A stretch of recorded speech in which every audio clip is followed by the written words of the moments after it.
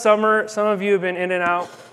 Some of you, I know, it's your first time here. And so we've been doing this series called The Word and the Spirit series. The Word of God and the Spirit of God. And a couple months ago we started and we asked a couple of questions. Early on, we were building layers, foundations about this series. So we asked a couple of questions. The first question was, can we have the Word of God without the Spirit of God? And the resounding answer to that question is, no, we can't. We cannot have the Word of God without the Spirit. Why? Because the Spirit of God wrote the Word of God. Okay? And then to flip the question around, can we have the Spirit of God without the Word of God? And the resounding answer to that question is also, nope, we can't. There's some churches that try, even though they might not say that they might answer no to those questions, practically they live that way. So some people say, all I need is the Word of God, and then they kind of ignore the Holy Spirit and His work. And others over here are like, well, I want something fresh, I want something new all the time, I just want the Spirit, and the Bible's a little bit hard to understand, so I'm just going to kind of leave it alone. And both of those extremes are wrong, they're ridiculous, they're unbiblical, they're unfoundational in what we believe as Christians. We need both the Word of God and the Spirit of God working 100% in our lives. So that's kind of like the foundation we laid. Then we began to look at a bunch of different things. Coming up to last few weeks, we're looking at the fruit of the Spirit. Galatians chapter 5 lists off 9 fruit of the Spirit. And we spent some time in working in groups. Some of you hated that, but it was good for us to do that, I think, to just see what pieces of the fruit are in our lives, which ones do we need to grow in. And so we spent 3 weeks doing that, and I think it was good. I heard a lot of good things about that. When the fruit of the Spirit is displayed in our lives, it's a sign that we are being led by the Holy Spirit. And that's really one of our main goals as believers, to be led by the Holy Spirit. So today, and probably next week, and maybe the week after, we'll see how it goes, we're going to turn our attention to the gifts of the Spirit, and which are different from the fruit of the Spirit in one huge way. They're different in a lot of ways, but they're different in one main way that I really need to stress right from the beginning here, and that is this.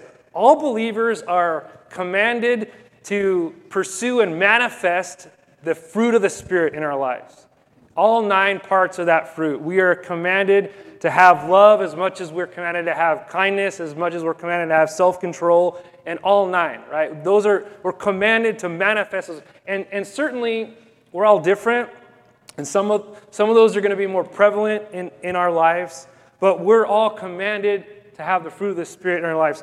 The gifts of the Spirit, however, are a little bit different in how they come to us, because gifts of the Spirit come to us, they're sovereignly given to us by God. That's why they're called what?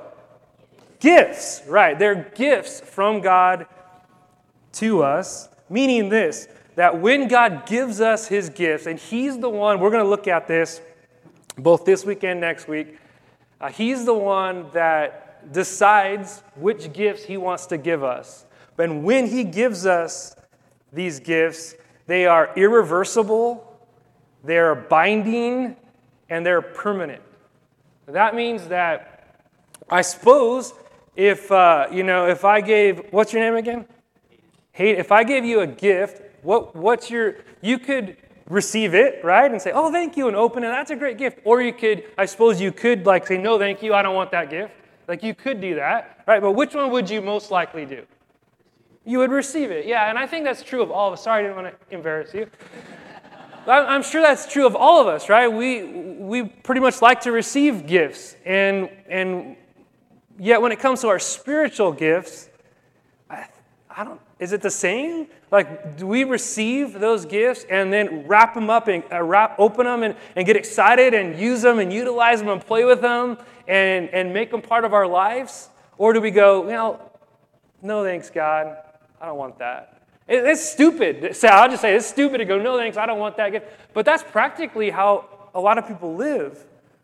Romans 11:29, it says, "For God's gifts and his call can never be withdrawn." Meaning, once we receive the gifts from the Lord, we don't have a choice. We can't reject them. They're binding and permanent in our lives. And so that's the big difference between the fruit of the Spirit and the gifts of the Spirit. The fruit of the Spirit ebb and flow. We're commanded for those to be part of our lives. The gifts of the Spirit, though, are sovereignly given to us. And therefore, every one of us who is a believer in Jesus today, every one of us has a gift or multiple gifts in our lives, but most likely none of us have all of the gifts in our lives. Okay, and that's why I say they're different from the fruit of the Spirit. The fruit of the Spirit, we have all of them, and we should pursue all of them. The gifts, we don't all have all of them, nor could we really operate in all of them.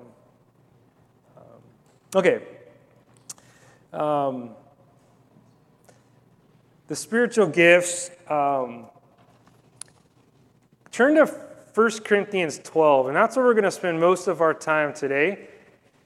1 Corinthians 12, we will be bouncing around a bit, but for the most part, we're going to be in 1 Corinthians 12. And by the way, there's several lists of gifts of the Spirit throughout the New Testament. We're going to primarily be focusing just in 1 Corinthians 12, because that's the kind of context we have here. We're going to set it up this week, and we're going to look more detail in it next week.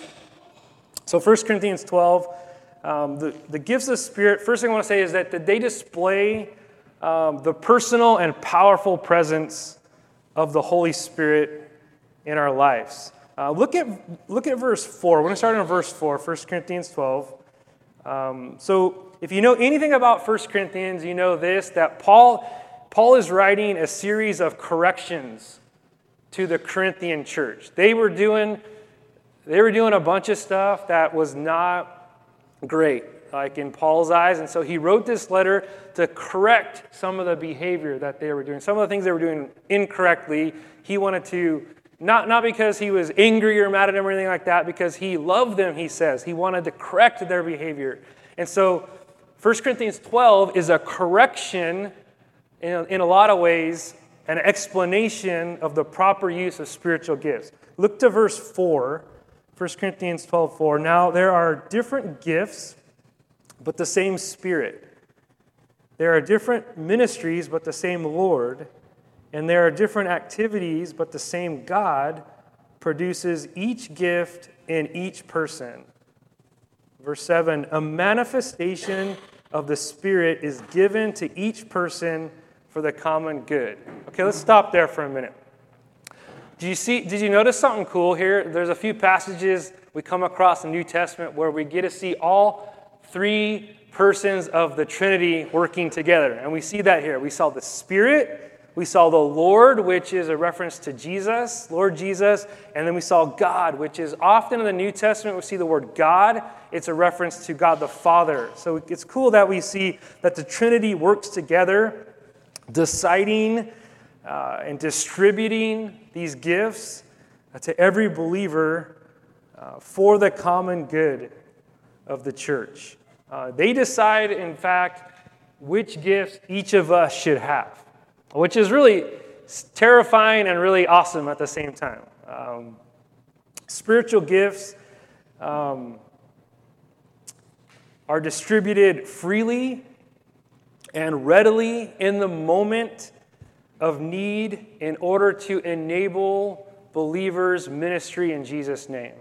Now, we could get a gift at the moment of our salvation. We could receive a spiritual gift, or we could receive one years later in our lives as we've matured and changed, and now we're ready for something else. Both of those things happen. But here's something I wanted to make sure we understand, though, is that spiritual gifts are not badges of honor. That's they're not even like necessarily signs of spiritual maturity. And we could do some case studies on that, but I don't want to take the time right now. Spiritual gifts are not earned. and they're not even required to prove that somebody's saved. So all those things are misconceptions about spiritual gifts. Now, with all that said, though,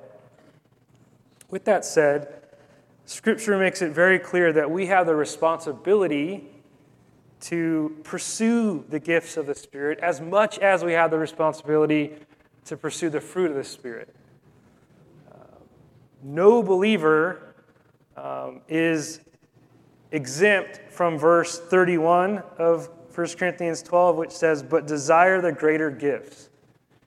We are all to pursue and desire spiritual gifts in our lives, each of us. Now,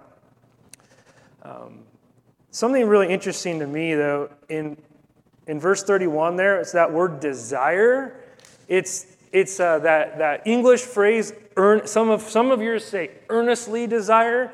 It's a Greek word, and sometimes I don't always say the Greek word, but I will here to see if you guys can figure out what the English word is. The Greek word is zelo. Zealous. That's exactly right. So what Paul's saying here is that we should burn with zeal. We should be zealous in pursuing spiritual gifts. He's strongly urging us to pursue after the spiritual gifts. But I wanted to ask a question, why? And that's where I want to spend the rest of our time together today. Why do we want the spiritual gifts? We talk about them. We say we should pursue them. We say we should pursue the Holy Spirit. We say we need 100% of the Holy Spirit. And all those things are true. But why do we pursue the spiritual gifts? Have you ever thought about that question? Well, we're going to answer it today in part, in brief, because it's a loaded question. There's a lot of answers to that.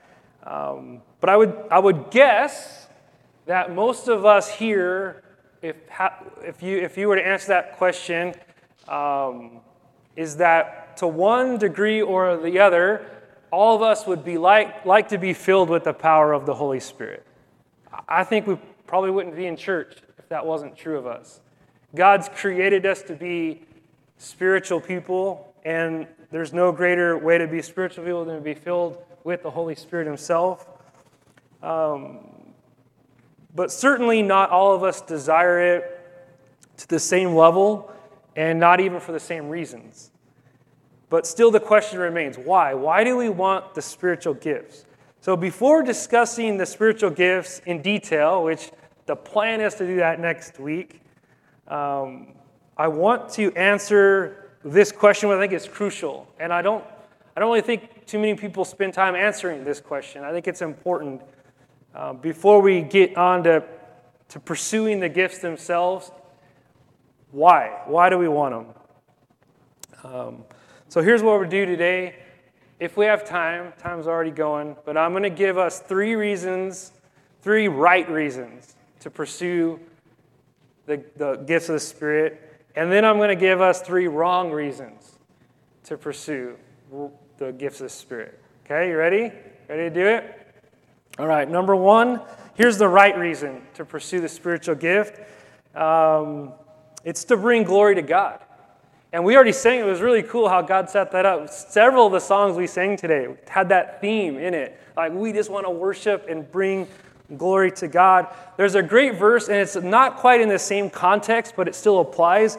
And it's one you might know a couple chapters earlier, 1 Corinthians 10:31. It says, "Whether you eat or drink or whatever you do all for the glory of God."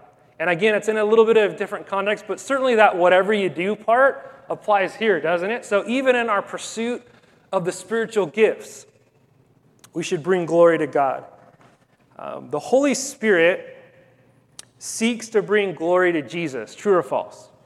True, absolutely.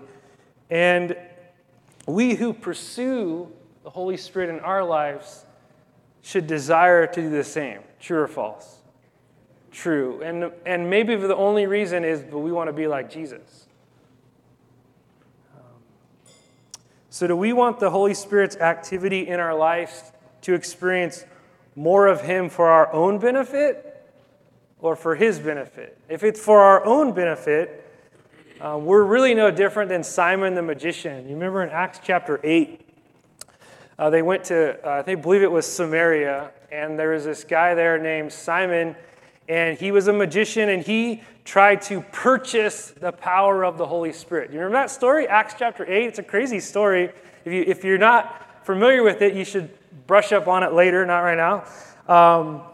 But he wanted, this guy Simon, he wanted to buy the power of the Holy Spirit so he could do the amazing things that the apostles were doing.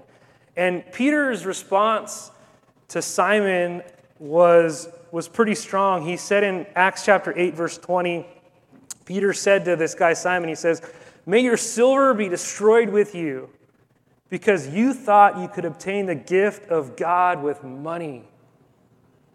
The Holy Spirit is not a commodity to be bought or sold or traded according to our individual wants or whims or felt needs. The Holy Spirit is God. And he's not a lesser or different kind of being than God the Father or God the Son. He is exactly the same in essence. And because the Spirit is holy, it's in his name, and because he dwells in us, our bodies should become sanctuaries from God's point of view. Now, what's the point of a sanctuary? Now, this room right here, we may call it a sanctuary. That could be one word we would use. So what's the purpose of this room right here, right now at this moment? Somebody say it. What's that? Okay, yeah, to house things that are sanctified, including us. All of us are sanctified, absolutely. Anything else? I'm like, to worship. Yeah, whoever said that, great answer. Gold star. Yeah, when you think of a sanctuary, you think of that's a place where I'm going to go and I'm going to worship God. I'm going to be set apart for some holy purpose. And so we gather here on Sunday morning all together, and we sing songs, and we raise our hands, and we our voices and our hearts and these praise songs go up, and then we sit and we listen to the Word of God, and we listen to the Spirit of God teaching us, and we fellowship and we encourage each other. All these things are forms of worship. If you turn around and look at those boxes in the back, we stress this as part of our church here, is that we give money, and that's a form of worship, right? We say, God, everything I have is yours. Take everything I have. Take my money. I want to worship you with that. And so we come to this place to worship, and I think about that with the spiritual gifts, that when God looks at each of us, we're just a bunch of little sanctuaries walking around. Because why? We've got his Spirit in us, and that Spirit makes us a holy place. It's as if we're the Holy of Holies right in the middle of the temple back in the day in Israel. Except we don't dwell in a place, in a location. He dwells in our hearts. So I want to pause right now, just for a minute. Will you guys do something with me? Let's pray together. And whatever you want to do, you want to close your eyes, you want to lift your eyes up to the heavens like Jesus used to do. But let's pray together, and I want us to pray for one thing as we consider the gifts of the Spirit in our lives. Are those gifts for my glory? I want you to ask yourself, are those gifts for my glory, or are those gifts to bring him glory? Let's take 30 seconds.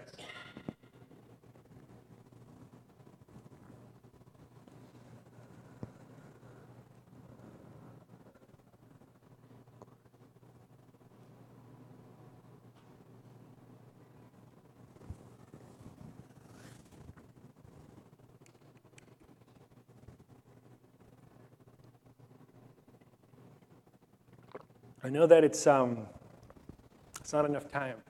I encourage you to press into that on your own a little bit more. Why do I want the spiritual gifts? Is it so that people can look at me and go, wow, he's really talented, or she's really talented? Or do you want gifts for no other reason than to bring glory to God? So if bringing glory to God was the only reason why we should desire spiritual gifts, that would be enough, wouldn't it? But Scripture gives us other reasons. In fact, Scripture gives us a bunch of other reasons, but we're going to only look at 2 more for sake of time today.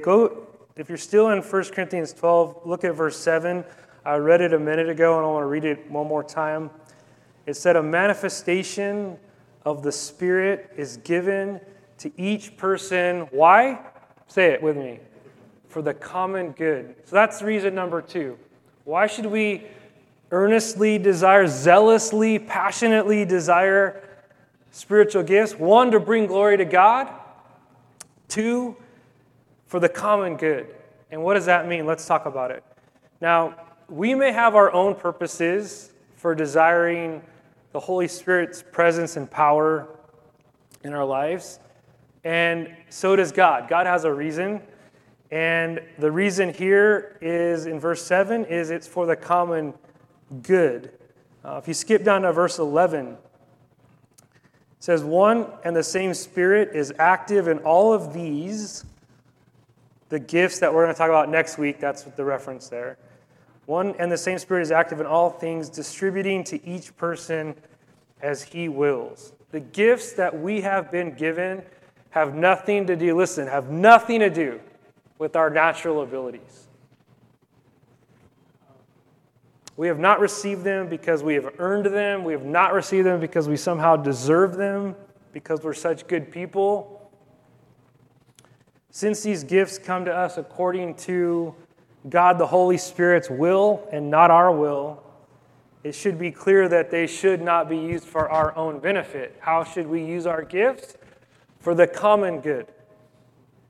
The Holy Spirit's intentional and purposeful as He apportions each of these spiritual gifts to each person. The most obvious purpose is for the good and the edification of the church, the body of Christ. The Spirit desires to use us, and sometimes we scratch our head at that, like, why would you want to use me? But He desires to use us, and He'll do it when our hearts are aligned with His vision for the church. He gives us gifts to use them for the common good of the church. And I'm not just talking about this church. I'm talking about all believers everywhere that live on this planet. And I don't know how many millions and millions of Christians there are, but we are all given gifts to build up the body of Christ all around the world, and especially in our little community here in Paso Robles. When our hearts are filled with genuine love for our church, good things are going to happen. We're going to desire to see the church grow, and we're going to see our desire for and love for God and others to grow. So let's ask the question on a scale of 1 to 10. Don't answer out loud, okay? I know I encourage you to answer out loud, but right now just keep it in with yourself. On a scale of 1 to 10, how much do you love your church? How much do you love the church, I should say? On a scale of 1 to 10, how much do you love the church? It's hard to answer that question, probably, for many of us, especially on the spot like that. But now let's do something awkward. Well, full of awkward moments today. Look around to people next to you. People you know, maybe some people you don't know, maybe some people you've never even met. But look around for a minute to everybody. I get the privilege of looking at all you guys all the time. And unfortunately, you have the unprivileged to look at me all the time. But look around at each other, and I want you to think to yourself, how much do I love these people? Like, these are my brothers and sisters, literally, but also unliterally. Brothers and sisters in Jesus. How much do I really love these people? How much do I pray for these people, for God to empower these people and encourage them to walk in a deeper relationship with Him? See, yeah. Can we say that same thing for the other churches in town that maybe don't believe the same way we do? They're still our brothers and sisters. can be expanded. Is it okay to expand it out to that church and that church and that church? Do we love those people? Yeah, it's a good question. They may be different. Yeah. I just want to throw that in. Yeah, it's good. It's good. Yeah, I agree. I agree. Yeah, they're not our enemies, right? No. Yeah, sometimes we act like it. That's a shame on us. Remember 1 John 4, 19 through 20? No, I don't. We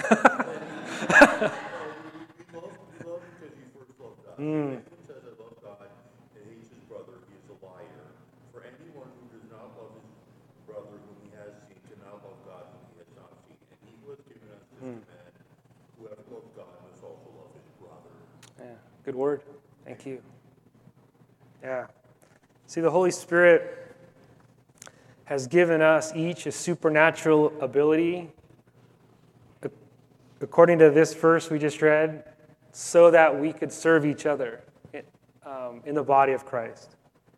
And if God cares enough about His church, His bride, to give us these spiritual empowered abilities, shouldn't we care enough about the church to use that gift for the same purpose? I guess that's what I'm saying. Which leads us to another third real quick, totally related reason. This time we'll go over, you don't have to turn there, I'll just read it. We'll go over to Ephesians chapter 4, verse 12. And it says that we've been given spiritual gifts so to equip the saints and building up of the body of Christ. So there's a third reason. And it's really closely related to one we just talked about. The word equip over in Ephesians 4:12, it means, and this is a great definition. I had no idea this. The word equip, it means to recover wholeness as when a broken limb is set and mends. That's an amazing word, right? So like a couple years ago, I don't know if you remember, I broke my elbow and I had to have it in a little cast for a few months. And then eventually because I had it in there, it eventually healed and it mended itself. And that's what that word equip means. It means take something broken and mend it back together. So we use our spiritual gifts to equip, to mend what was broken in each other's lives. When we properly desire and use the spiritual gifts that we have been given, that we have received from the Holy Spirit, we bring wholeness to the rest of the body. That's isn't that amazing? I just learned something new this week and it was awesome. I wanted to share that with you guys. Unfortunately, the opposite is true as well, that when we're not properly using our gifts, what's happening? We're bringing harm to the body of Christ. Back in 1 Corinthians 12, Paul talks about, starting in verse 12 and a whole bunch of verses that we're not going to read, but he talks about how the entire body is needed and useful and even indispensable. So he says that some of the gifts that are readily seen, some of the parts of the body that are readily seen are some of the least important. And some that are never seen are some of the most important. But every part of the body is important. We wouldn't chop off our finger and say, I don't need that finger anymore. That's ridiculous. But when it comes to the body of Christ, do we do that? So remember, Paul's correcting wrong behavior here. So I just kind of food for thought for us today, like Pastor Dave was just saying. We've got to think of that in terms of not just Pastor Ol's Bible Church, but in terms of the church. That's absolutely important. And when all of us are using our gifts, we are going to bring unity to the church. Each gift contributes to something necessary for the common life and growth of the whole. It's really cool. I love that definition, to equip, to bring something, to mend something, to make it whole again. It's really neat.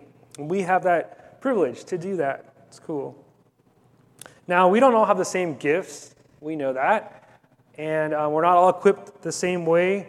But all of the gifts that we have, and therefore each and every one of us, are important. So those are some of the right reasons why we should pursue the spiritual gifts. There's more. Now, I want to consider some of the wrong reasons. And time is going. I don't know if we're going to finish this today, or we might. You guys might have to get up and stretch or something. We'll see what happens. But here's three. I also have three wrong reasons, and again, not exhaustive list. But these are almost as important as the right reasons, because I think sometimes as believers we begin to get in our own heads about spiritual gifts sometimes, and so I just wanted to bring these out to you, and then you can do what you want with them. Okay? So here's the first wrong reason why we should desire spiritual gifts, and that is to bring attention to oneself. To bring attention to oneself. Now, it's true that Jesus told us to ask for more of the Holy Spirit. If you were here a few weeks ago, John Scribner got up and taught on that passage in Luke, ask, seek, and knock passage. And it's true that Jesus said we need to ask for more of the Holy Spirit. And when we ask for it, what will happen? We'll receive it. And this certainly includes spiritual gifts. Yet his brother, Jesus' brother James, said in chapter 4, verse 3, I'll read it, "You ask and you do not get it. Why? Because your motives are all wrong. You want only what will give you pleasure." So, a wrong reason to seek the spiritual gifts is so that we could use it on ourselves, that it could bring us pleasure. We already kind of talked about this. One of our main reasons why we should pursue the spiritual gifts is to bring God glory, and it's super hard to bring God glory and to bring ourselves glory at the same time, isn't it? Our desires should never be to bring glory or attention to ourselves in the use of our spiritual gifts. Never. I'm going to be firm on that. Never. According to John 16:14, the Spirit of truth works to glorify Jesus. The Holy Spirit is working to glorify Jesus. Yet so many people who emphasize, not so many, but some people, I should say, who emphasize the Holy Spirit seems to want to draw attention to themselves instead of to God. I've seen that, and maybe you have as well. But you know where we really see it is in the Corinthian church. Again, Paul's addressing some wrong behavior, and one of the wrong behaviors that the Corinthian church is they had become chaotic in their use of spiritual gifts. Individuals, the reason why they became chaotic, not because of the gifts, not because of the Holy Spirit, but because of the people were incorrectly using the gifts that were given to them. They were not concerned about the betterment of the church. They were trying to use the gifts that they had received for their own glory. They weren't interested in God and God doing stuff in other people's lives. They just kind of wanted to show off what God was doing in them. And so it says that they were chaotic in their service, and everyone was speaking in tongues, and the service seemed crazy, and everybody was standing up and prophesying, and it seemed crazy. Is speaking in tongues and is prophecy wrong? No. The gifts are never wrong. The Holy Spirit's never wrong. It's the people. It's us. We misuse the gifts that have been given us, and that's when chaos, that's when it gets crazy. A sure sign of the Holy Spirit's working is that God is receiving glory, not people. Jesus said in Matthew 5:16, "In the same way, let your light shine before others, so that they may see your good works and do what? Give glory to your Father in heaven." When the Holy Spirit is truly moving in our lives, God is the one who is being praised. Jesus is the one that's being lifted up. The Holy Spirit is the one being glorified. When the Spirit moved On the day of Pentecost in Acts chapter 2, people knew what was happening, the miraculous supernatural things that were happening on that day. They knew it was coming from God. That's why they didn't say something like this, man, Peter, he's amazing. John, he's amazing. Like he learned a new language in a matter of seconds. Wow, Peter, he so must be, like they weren't saying that. What were they saying? No, they clearly had to come from the Holy Spirit.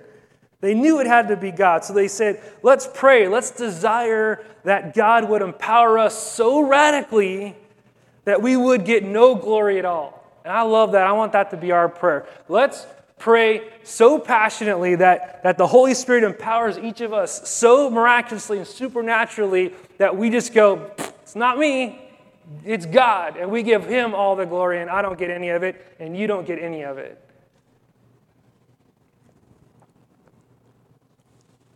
We want people to see our good works and give all the glory to God. Okay, so that's the first wrong reason to pursue gifts. Here's the second wrong reason. And might step on some toes here, but look, I don't care. I want to present these, and then, like I said, you can do with it what you want. The second wrong reason to pursue gifts is for the sole purpose. Listen, that's important. The sole purpose of miracle hunting. What do I mean by that? Look over at Luke chapter 10. Luke 10, 19, 20. We're going to read that in just a minute, so get ready for that. Luke 10, 19, and 20. It's amazing that, has anybody experienced a true miracle? Raise your hand if you've experienced it or seen or received a true miracle. I know Rick has. You received a miracle. Your elbow. You remember that? Yeah, you remember it. I've seen them in my life, and even from something as commonplace as the birth of our 3 kids, miracle, supernatural. Too, I've seen some other things, and I know you guys have as well. It's amazing when we see a true miracle, though, something that couldn't happen by natural means, like something like somebody gets healed, or whatever it is. It's something supernatural. It's amazing, and it seems like we want to see and experience true supernatural miracles from God, and in and of itself, that's not wrong. It's not bad to want that or desire it. However, listen close, because I don't want you to misunderstand my words. My concern has always been that I've known people, I've had friends who've believed this, whose pursuit of miracles was greater than their pursuit of God who gives the miracles. And that's not great. It's proper and obedient for us to desire supernatural things like miracles and healings and prophecies. Those are good. They come from the Lord. They're good things. It's proper and right. But focusing on those things more than we focus on God quickly becomes misguided. God wants us to seek and listen to the Holy Spirit, and when we hear Him, He wants us to obey, to pursue the fruit, to serve others, to trust Him, to provide miracles and supernatural things when He sees fit. So Luke chapter 10, verse 19 and 20, Jesus said, "Look, I have given you the authority to trample on snakes and scorpions, and over all the power of the enemy. Nothing will harm you." So those words are from Jesus, so those are good things, right? However, Jesus says, don't rejoice that the spirits submit to you, but rejoice that your names are written in heaven. Here's the point. Supernatural spiritual gifts are not like a vending machine where we walk up and we put a quarter in and we pray the right prayer and out pops a miracle. Like that's sometimes how we think of supernatural things or spiritual gifts even. That's not right. Spiritual gifts are not an end in and of themselves. They always point and accomplish something greater. Does God still want to empower people for supernatural gifts today? Yes. Should we earnestly desire supernatural gifts to be part of our lives in church? Yes. But we need to be first and foremost in pursuit of Him above all things, not the supernatural gifts for their own sake. Are you with me? Did you follow what I was saying there? I'm not against spiritual gifts. I'm all for them, in fact. But I'm all for them in the proper way. And here's one last reason. We'll just go for it. You guys can leave if you need to, get your kids or whatever, but we got 10 minutes. Here's one more. Wrong reason to pursue the gifts is that we should not desire spiritual gifts in order to control the Holy Spirit. What? Did you say control the Holy Spirit? Yeah, I said that. Romans 8:14 says this, "For all who are led by the Spirit of God are children of God." Romans 8:14 did not say, "For all who lead the Spirit of God are children of God." The Holy Spirit was given to direct us. And when we desire the things of the Spirit, when we desire the Holy Spirit or the fruit of the Spirit or the gifts of the Spirit, we're allowing Him, if I can even say that, we're allowing Him to guide us. Now, by definition, it's ridiculous to desire the Holy Spirit for our own purposes, or to direct Him, or to tell Him what to do and when to do it. That seems silly to me. The Holy Spirit is not some kind of passive power that sits in our lives waiting for us to wield Him as we choose. The Holy Spirit, as we already mentioned, is God. He is a being who requires that we submit ourselves and are led by Him. Do you agree with that? Now, I would reckon that most of us here would say we want to be led by the Spirit of God. But we're actually terrified of this reality. And let me explain what I mean. What would it mean if we were really and fully submitted and led by the Almighty Spirit of God? What would that really mean in our lives? What if He asks us to give up something we're not ready to give up? Maybe it's a monetary thing or possession. Maybe it's some fleshly desire we're harboring in our lives. What if He asks us to give it up, but we don't really want to? What if He leads us somewhere we don't want to go? Are we willing to change jobs or move or give up all our money to follow Him? I mean, those are things that people did in the Bible. Those are things that Jesus told people to do, and some of them did it, and some of them didn't do it, to be honest. To surrender to Him fully, no matter where He wants to take us or what He wants to do with us, that's what it means to be led by the Holy Spirit. So ask again, do we want to be led by the Holy Spirit, or do we want to lead the Holy Spirit? Most of us would probably prefer the multiple choice option of following the Holy Spirit.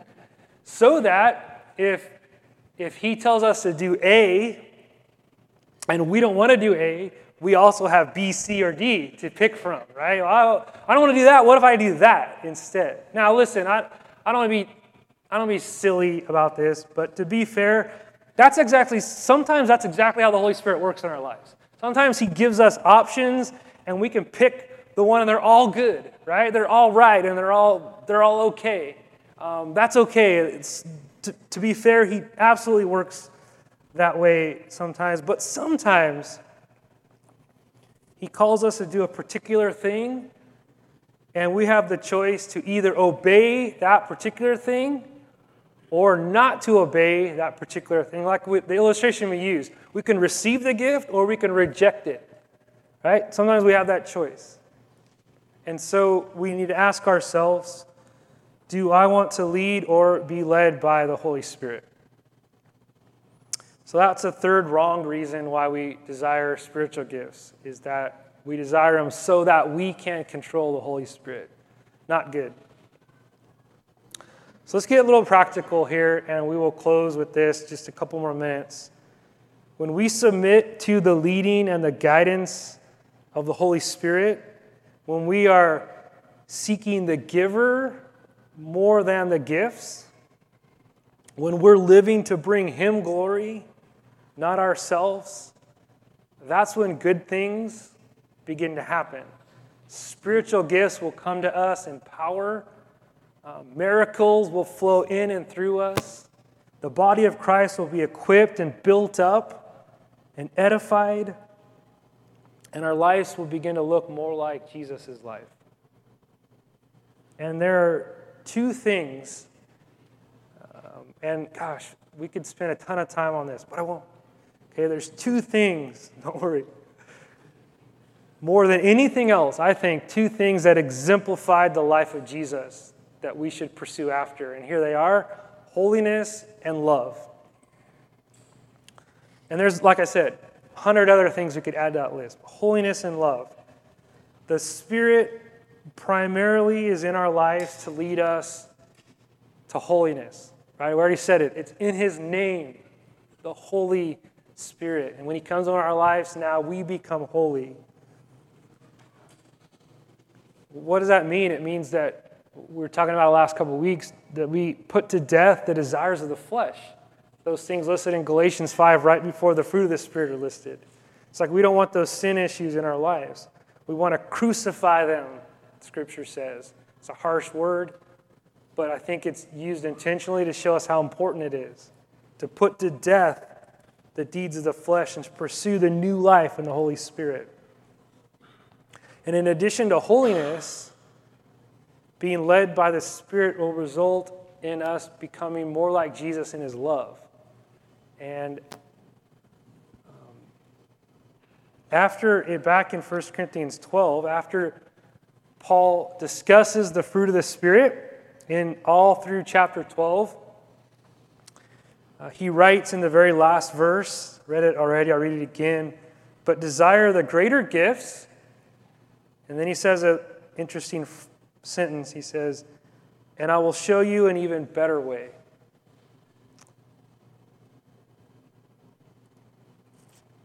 It's almost like he's saying, yeah, spiritual gifts are very important. I spent a whole chapter just talking about how important they are.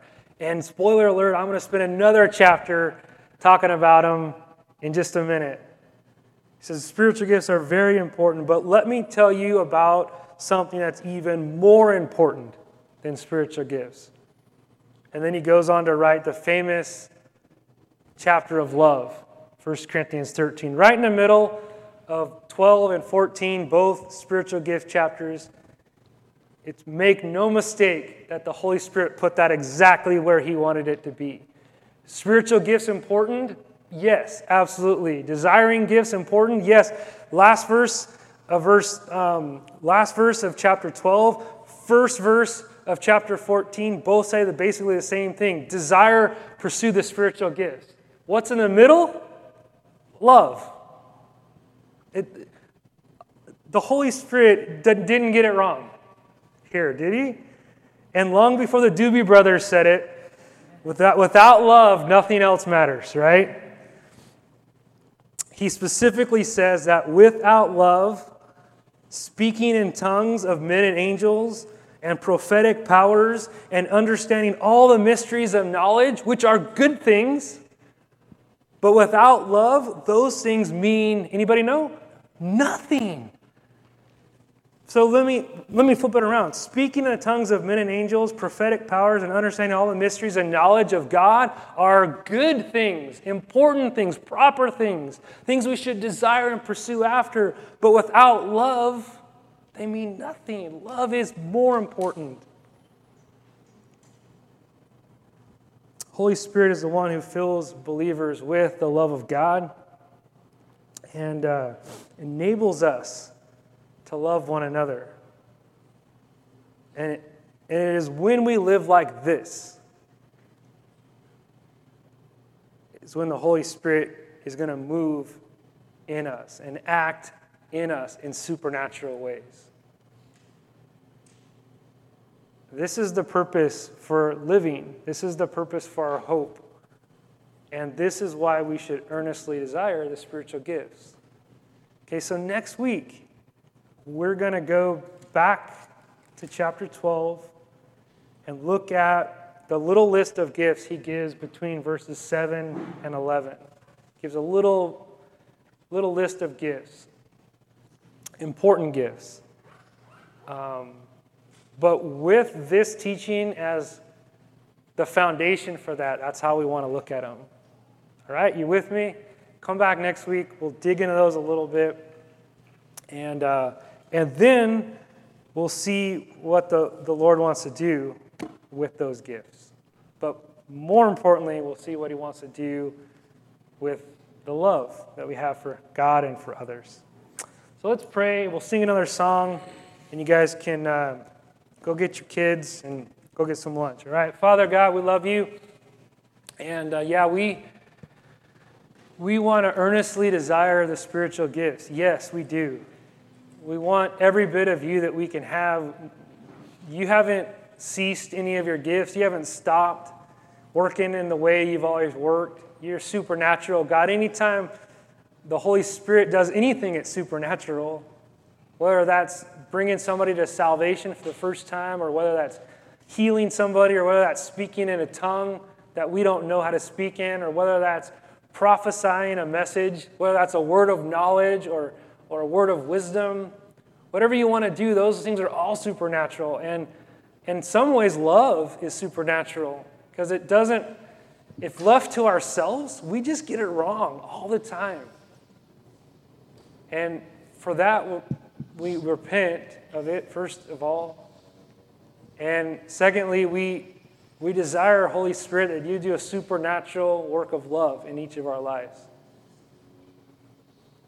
That we would love God, we would love you with all our heart, soul, mind, and strength, that we would love others as we love ourselves, that you would take our broken parts of our body and mend them back together, that you would fill us with your Spirit, that we might accomplish these things. Because apart from him at work in our lives, boy, we just can't do it, God. We're so dependent on you, or we should be. So I pray that this week that we will work on a few things, that we will work on seeking after you more than we seek after our own purposes, that we would bring you glory by how we live, not bring ourselves glory. And as we pursue gifts, rightly so, that we would use them for the edification and the building up of the body of Christ until the perfect comes, Jesus, until you come back and take us all home to heaven. And then as we gather next week, I pray, Father, Son, Holy Spirit, that you would be in our midst, that you would teach us and give us wisdom on how to understand properly the use of spiritual gifts in Paso Robles in 2023. That's what we want to do, Lord, for your glory. Amen.